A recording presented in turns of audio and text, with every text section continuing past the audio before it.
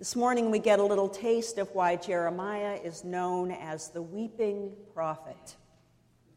Jeremiah is the longest book in the Bible, and for a good portion of it, he's crying. If you look up the word Jeremiah in the dictionary, you'll find Jeremiah, noun, lengthy complaint, a long recitation of mournful complaints. It's a definition that might make you think twice about reading this prophet. It isn't that Jeremiah doesn't have a good reason to weep. The country of Judah and its holy city of Jerusalem depend on the protection of their God and their king, and neither has come through to save them from the invading Babylonian Empire. They waited, but it didn't do any good. The harvest is past, the summer has ended, and we are not saved. Good reason or not, all this weeping and lamenting make many people uncomfortable. Bill Hybels tells a fable about a boy named Johnny to describe our culture's standard approach to grieving. Johnny is 5 years old when his dog dies. He bursts out crying. His dog has been his companion. It slept at the foot of his bed. Now the dog is gone. Johnny's dad stammers a bit and says, "Don't feel bad, Johnny. We'll get you a new dog." It's lesson 1 in society's grief management program. Bury your feelings, replace your losses. Once you have a new dog, you won't think about the old one anymore. Years later, Johnny falls in love with a high school classmate. He's riding on a cloud until she dumps him. Johnny's heart is broken. He can barely breathe. But Mom comes to the rescue. "Don't feel bad, Johnny. There are other fish in the sea." Lesson 2 is the same as lesson 1. Bury the pain, replace the loss. Still later, someone slips John a note in math class. The note says that his grandfather has just died. This was the one who took him fishing every summer, the one who listened to him better than anyone he knew. He reads the note and breaks into sobs, and the teacher sends him to the office. His dad picks him up from school, and at home his mother is weeping. John wants to give her a hug, but his dad says, "Don't disturb her, John. She needs to be alone." She'll be all right after a while. Lesson 3, grieve alone. So let's review. Bury your feelings, replace your loss, grieve alone. Let time heal, live with regret, never trust again. That has been society's approach to grief for years. And if you kids are still in the congregation, I hope it was perfectly clear from Diana that these are not good lessons. A few weeks ago, I was part of a conversation about grief here in our church. A man told this story, and I asked if I could use it. And he not only said yes, but he encouraged me because he thought it might help others. This man had recently lost his wife. When he was growing up, his father told him under no uncertain terms that boys don't cry, that men don't cry, that crying was a sign of weakness. And so for 5 months after his wife's death, he hadn't shed a tear. One Sunday, he came into the office to get away from the cheerful coffee hour chatter, and our associate pastor, Diana, saw him sitting alone. She put her hand on his shoulder and asked him how he was doing.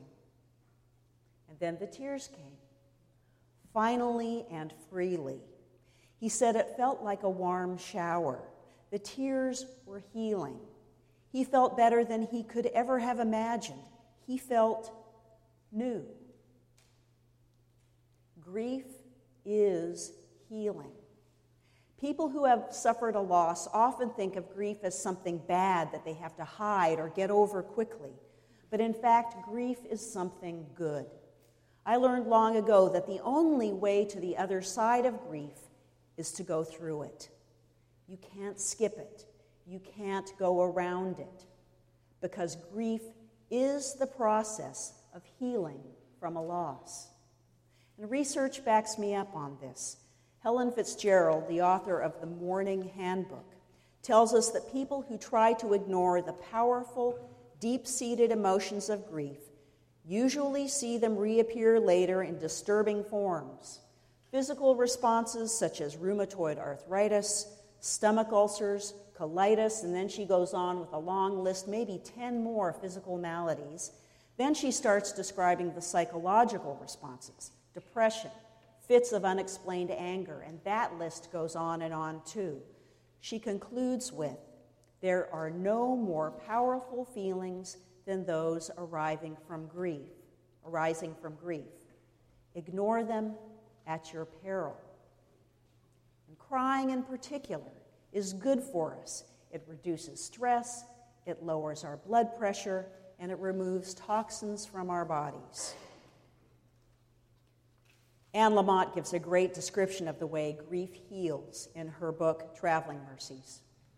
Her beloved friend Pammy died of cancer about the same time that an important relationship of Anne Lamott's ended. Lamott took off to Mexico to recover. She writes, "Grief is like a lazy Susan.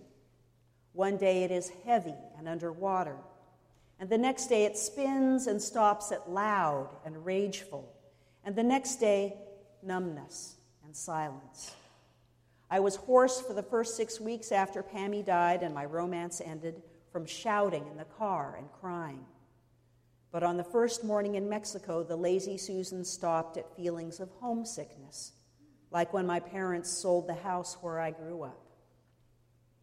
And this is God's own truth," she writes.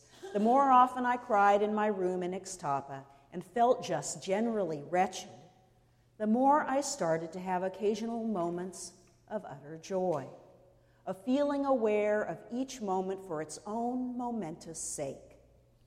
I am no longer convinced that you're supposed to get over the death of certain people, but little by little, pale and swollen around the eyes, I began to feel a sense of reception, that I was beginning to receive the fact of Pammy's death, the finality. I let it enter me." Lamott, too, describes grief as a shower, washing off some rust and calcification in her pipes. "Don't get me wrong," she writes, "grief sucks. It really does. You begin to cry and writhe and yell and then to keep on crying, and then finally the grief ends up giving you the two best things: softness and illumination." Softness and illumination. This is where grief moves beyond personal health and happiness into something bigger. Jeremiah asks, "Is there a balm in Gilead? Is there no physician here? Isn't there something that can heal these people? Isn't there something that can heal us?" Maybe, just maybe, it is grief itself. Maybe it is tears. Philip Newell, who was the speaker during my week at Iona, tells how in the 6th century on Iona, one of the rules St. Columba gave his monastic community was to pray until thy tears come. When tears flow, Newell says, something very deep within us is stirring. When we see through tears, we see differently. When we weep, we see that the hard edges of life have become blurred. Even though brokenness may have caused our tears, when we weep, we are close to life's oneness. When Jeremiah weeps on behalf of the people of God, he is seeing things differently. For starters, our tears tell us that something is wrong, which means something should change. His weeping and his grief break through the numbness that would keep people from seeing that the choices that they've made led to the situation in which they find themselves. His tears bring him closer to God, to God's hopes and God's grief. One of the most interesting aspects of the original Hebrew of this passage is that it's impossible to distinguish who is speaking at what time. In the English translation in our Bibles, God's words are put in parentheses, but these parentheses are not in the Hebrew text. The pain and the suffering of God and the prophet and the people are identical. Their mingled voices create a kind of harmony of lament.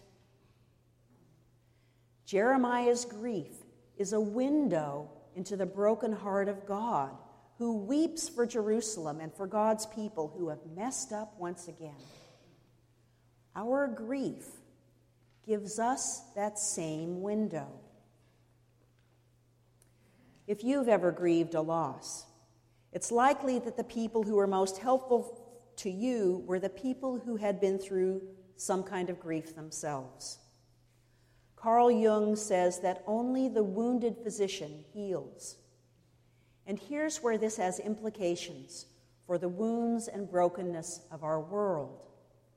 Philip Newell writes, "Only to the extent that we are in touch with our own brokenness, both individually and collectively, will we be a strong presence of healing for others. Only to the extent that we know that the wounds we treat in others are part of our own woundedness will we experience the oneness of healing. Only to the extent that we remember that what we do to others is what we do to ourselves will we together be well again."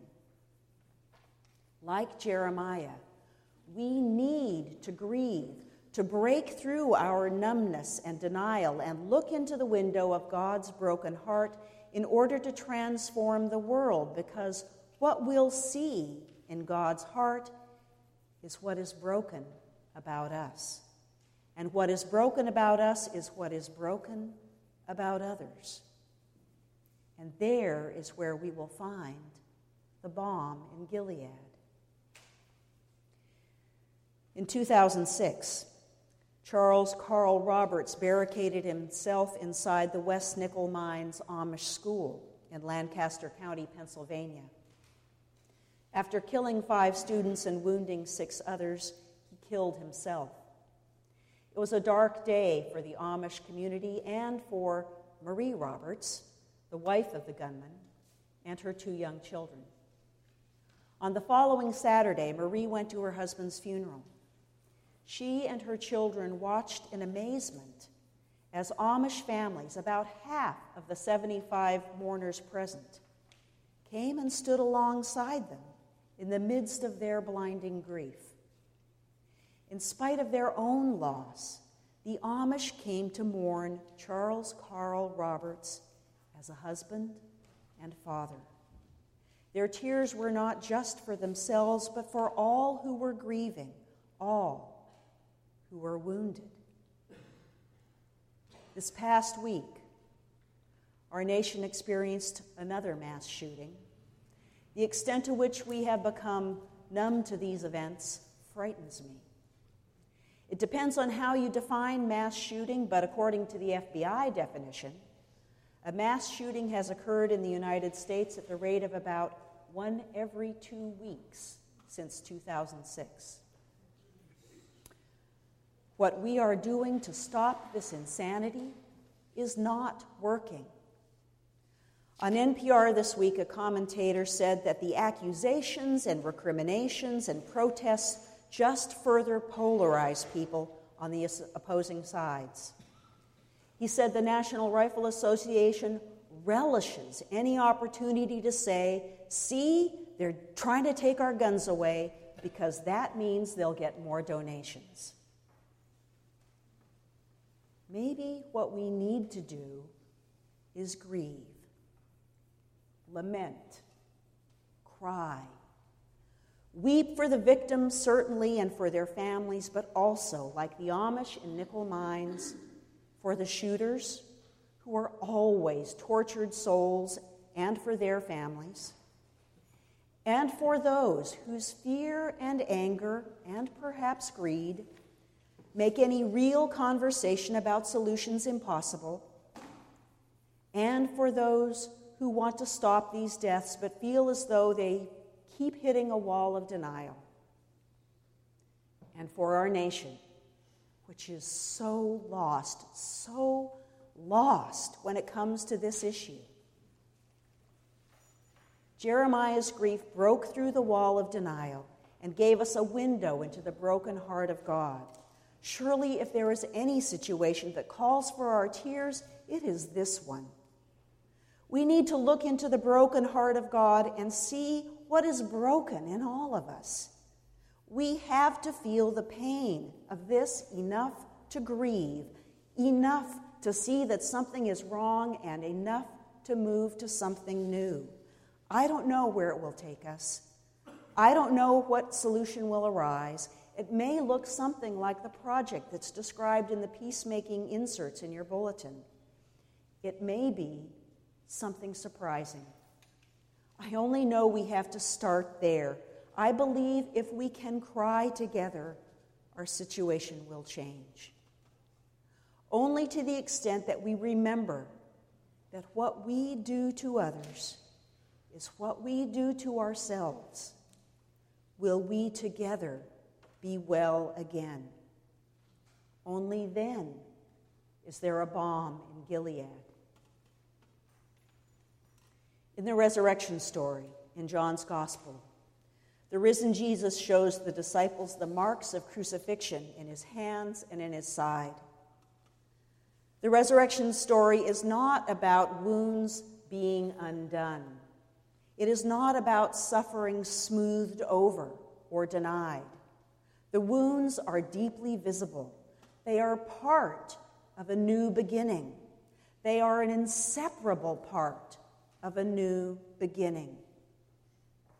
During the conversation about grief here at the church that I mentioned earlier, another person said that the church is the place where we know that everyone has wounds. Everyone. The person sitting next to you, the person who disagrees with you, the person who hurt you. The church is where we know that everyone has wounds and that it's okay. We're different from the yacht club, she said, which is not to say that the yacht club or the PTA or the gym or the book club are filled with callous people, just that it isn't their role, their purpose, to notice the wounds and weep for the suffering so that it can become a part of a new beginning, so that it can be transformed, so that it is redeemed into opportunities to alleviate the suffering of others, opportunities to be a balm in Gilead. There is a balm in Gilead. May it be so for you and for me.